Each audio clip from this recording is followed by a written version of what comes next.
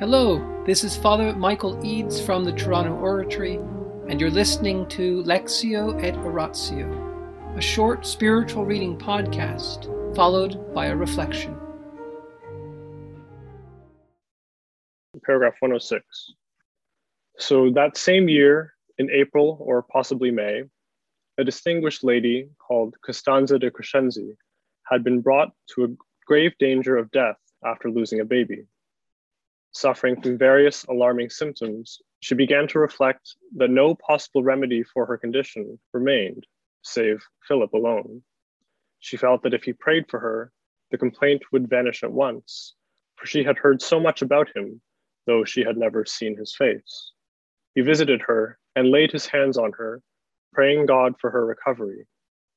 She was filled with great delight at his touch and began to hope still more that she would recover her former health through the prayers of a man like that. She was not disappointed.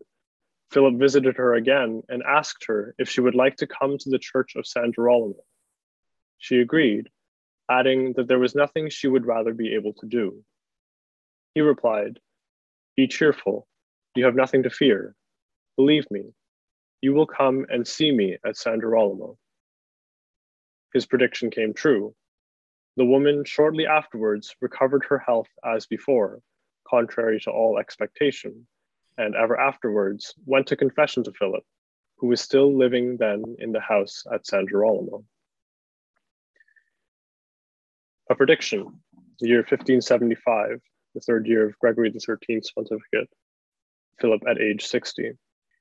In January of the following year, Agnesina Colonna had a miscarriage and became very ill.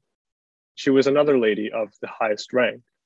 She got worse steadily until everyone expected that death was imminent.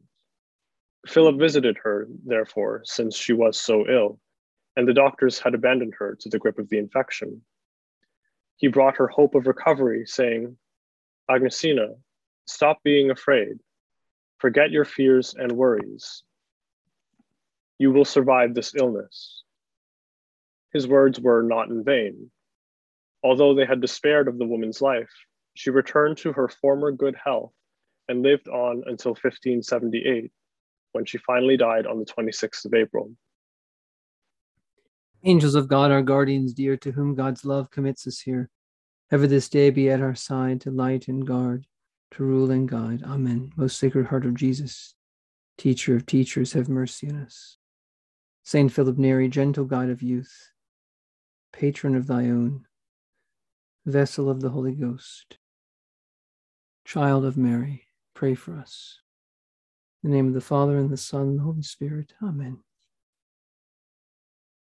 Tonight we heard about two women who were saved from almost dying in connection to childbirth. The one woman was called Costanza de Crescenzi, and the other was Agnesina Colonna.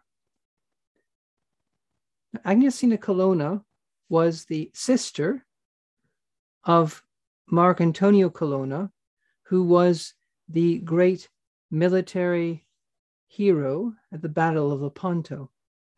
The Battle of Lepanto was a naval battle during the reign of Pope Pius V, in which the forces, the Muslim forces that were threatening Europe, that were really in danger of overrunning Europe through their naval force, were turned back by a very heroic set of men, including this Marc Antonio Colonna. And Pope Pius V was so happy that he credited, all of Rome was praying the rosary during the time of the battle, and the victory was credited to Our Lady of the Rosary, but also Pope Pius V gave credit to the prayers of Saint Philip Neri.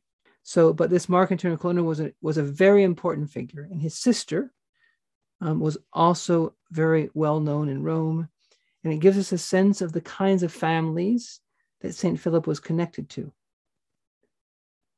Now, you and I, here and now, may not have to fight in a battle. We may not be in a physical war. But as we end this October, this month of the Rosary, let us remember that the spiritual victories that we desire, the spiritual battles that we are fighting, can often only be won through the Rosary. In the name of the Father, and the Son, and the Holy Spirit. Amen.